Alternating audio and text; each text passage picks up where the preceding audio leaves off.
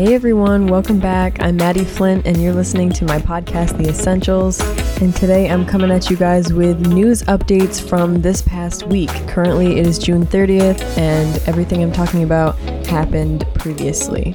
So I'm going to get right into it with Supreme Court rulings. Guys, the New York State Rifle and Pistol Association versus Bruen. Oh my gosh, so this case was decided on June 23rd of 2022. The case was about New York State's highly regulated gun laws versus the Second Amendment. Now this happened in New York, so obviously there's going to be a war on the Second Amendment. People would have had to show a justifiable reason to carry handguns in public. And SCOTUS, the Supreme Court of the United States, said that any regulations must be, quote, consistent with this nation's historical tradition of firearm regulation, unquote. And in New York, that was not the case. Therefore, the court applied its precedents in the District of Columbia versus Heller, which was a 2008 case, and McDonald versus Chicago, which was a 2010 case, which both recognized the Second Amendment as protecting an individual right for law-abiding citizens to possess a handgun at home for self-defense. And with the court rulings of those two cases in mind, the court then struck down in a large majority vote the strict carry laws of New York in this most recent case, the New York State Rifle and Pistol Association versus Bruen. And I was kind of surprised to find out that they struck that down. So that was the first decision that kind of caught my attention. I saw news reports of it on social media and I was like, oh really, they actually turned down a strict gun control law in New York? That's pretty surprising. So then as days progressed, I noticed something else happened with the Supreme Court, which was also a pretty big win for anybody who practices any type of religion in the United States.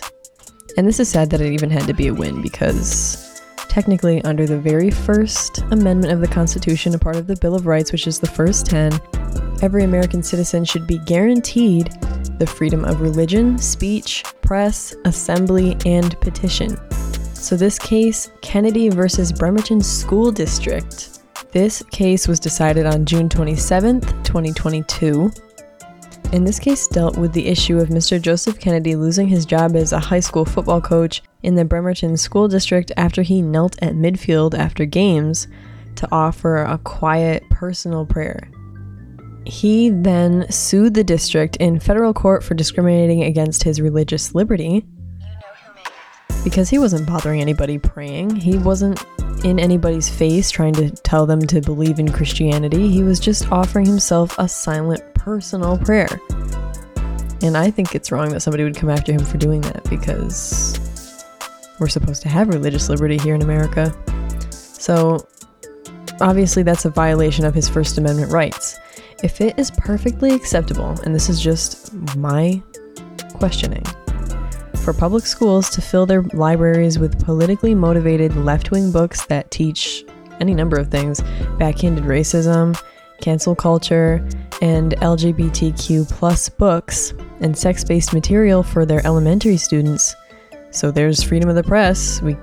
Apparently they're allowed to do that regardless of what parents say, but hey, they have freedom of the press. We should be able to accept religious freedoms as well. Saying a silent prayer is not bothering anybody. And if it offends you, that's unfortunately too bad. You have no right to not be offended. You can be offended as much as you want by something, but that doesn't mean you need to change this person's belief because you're offended. So that would be like if I said, I love raspberries, but you like strawberries better. I don't like strawberries. I don't like the way they look. I like raspberries only. So I'm gonna have the supermarkets throw out all their strawberries because I don't like those. And you can go take those somewhere else. Even if a majority of people love strawberries, I'm taking offense to that because I don't and I like raspberries. Therefore, I'm getting rid of strawberries. And that's basically a summary of cancel culture. So when it comes to the freedom of religion, that is protected under the Constitution. Other people have no right to be offended if you want to exercise that freedom, or if you don't want to exercise that freedom. It's no one else's business other than yours. And that is why the Supreme Court stuck to the original interpretation of the Constitution and backed the former football coach. As Justice Neil Gorsuch said, quote, "Both the free exercise and free speech clauses of the First Amendment protect expressions like Mr. Kennedy's." And he also wrote in the majority opinion, "Nor does a proper understanding of the amendment's Establishment Clause require the government to single out private religious speech for a special disfavor. The Constitution and the best of our traditions counsel mutual respect and tolerance, not censorship and suppression, for religious and non-religious views alike."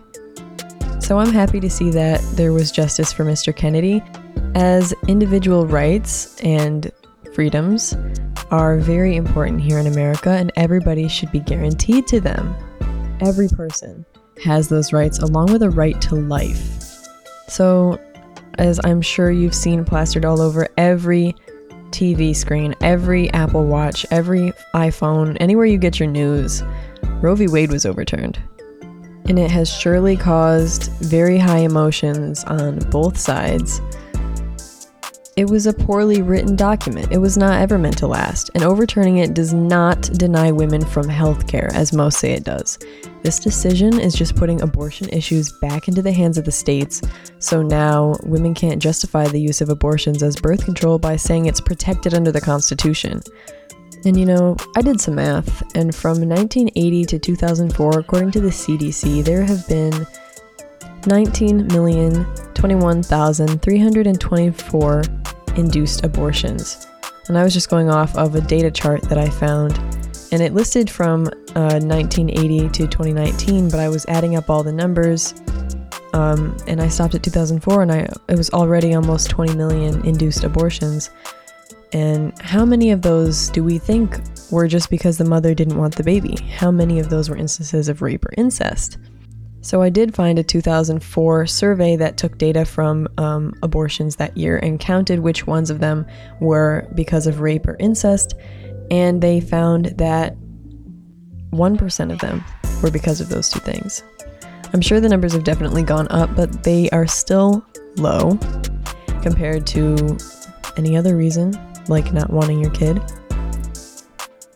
or not being able to take care of your child and nobody told you that you have support groups that people will help you care for that baby. Maybe somebody was in a bad position and was just told by abortion clinics and everything that this was the right thing to do.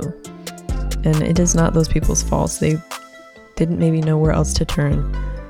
But it's just sad that women are being told that abortion is a normal form of birth control. In my personal opinion, I don't want to see abortion normalized as just a means of getting rid of your baby if you don't want one.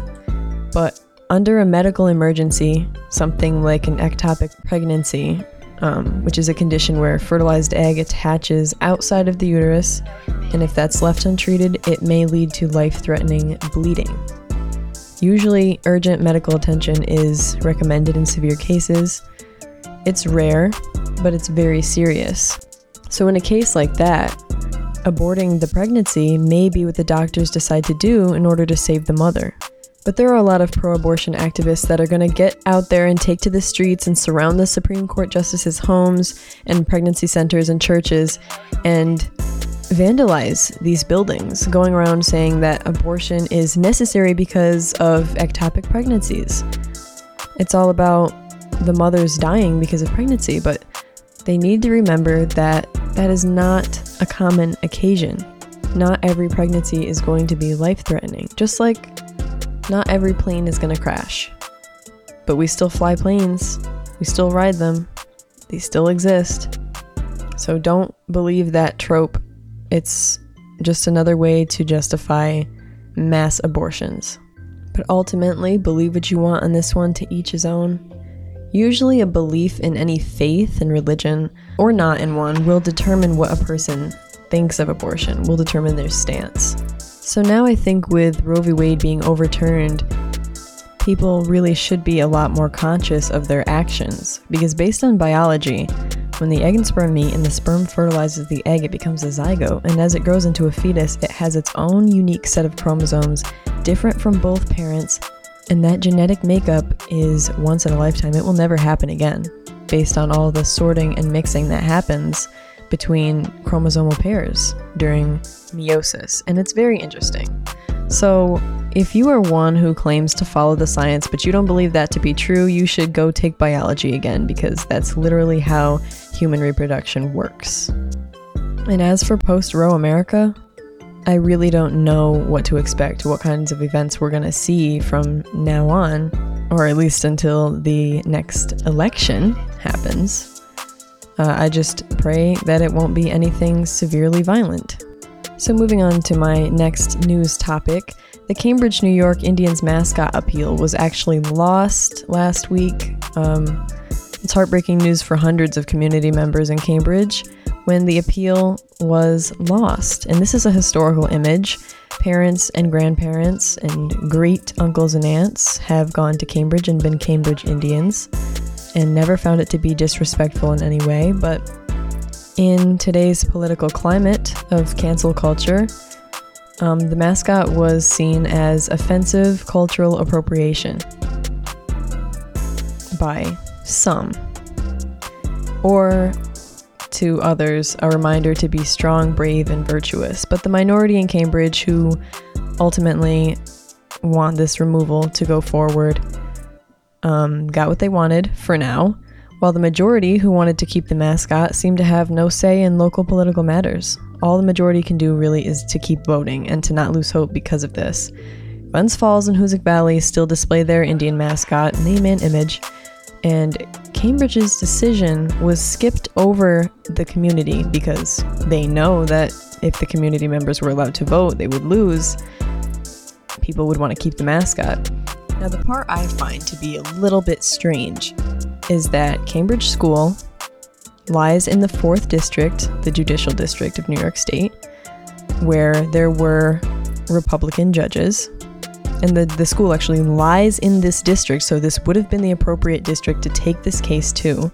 But it was skipped to the 3rd District, which is closer to New York City, not New York City, but downstate, where all of the judges are for cancel culture. They're all Dems. I don't know whose decision it was at Cambridge to skip the 4th District Court and move into the 3rd, but somebody knew what they were doing when they surpassed that court, because bringing it to the 3rd District was going to guarantee that mascot removal. And if I can't do anything else in this whole mascot debate other than one thing, it would be to find out who made that decision. Because I know why they did it. I just want to know who did it and how they got away with it. So just because this imagery and everything is being taken away from the community, local community members are really coming together to support each other. And no matter what happens with the imagery and the name that's actually displayed, nothing is going to take away the pride and heritage that they have in and with this mascot. And because a lot of the community members are Native American and they attended this school, as did their parents, nobody can take that away from them. That's history that's in their family, and they can have pride as a Cambridge Indian for the rest of their lives. Some New York State policy of cancel culture cannot change that for them. And for my last news update, the New York gubernatorial primary and results are in. Lee Zeldin has won the Republican gubernatorial primary. He defeated Andrew Giuliani and Rob Astorino, and now is set to go against Kathy Hochul.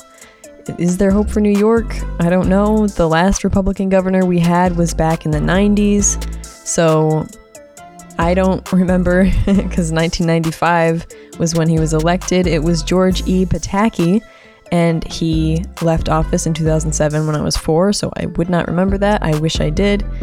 But Governor Pataki beat Andrew Cuomo's dad, Mario, in his gubernatorial election, so we'll have to see if Lee Zeldin can pull off this win for New York. And that would be really cool. So we'll just have to keep our eye on that whole thing and make sure to get out there and vote when the time does come. So that concludes this episode of The Essentials. Thank you guys for listening. As always, greatly appreciate it. Don't miss next week's episode right here on the BMG Network.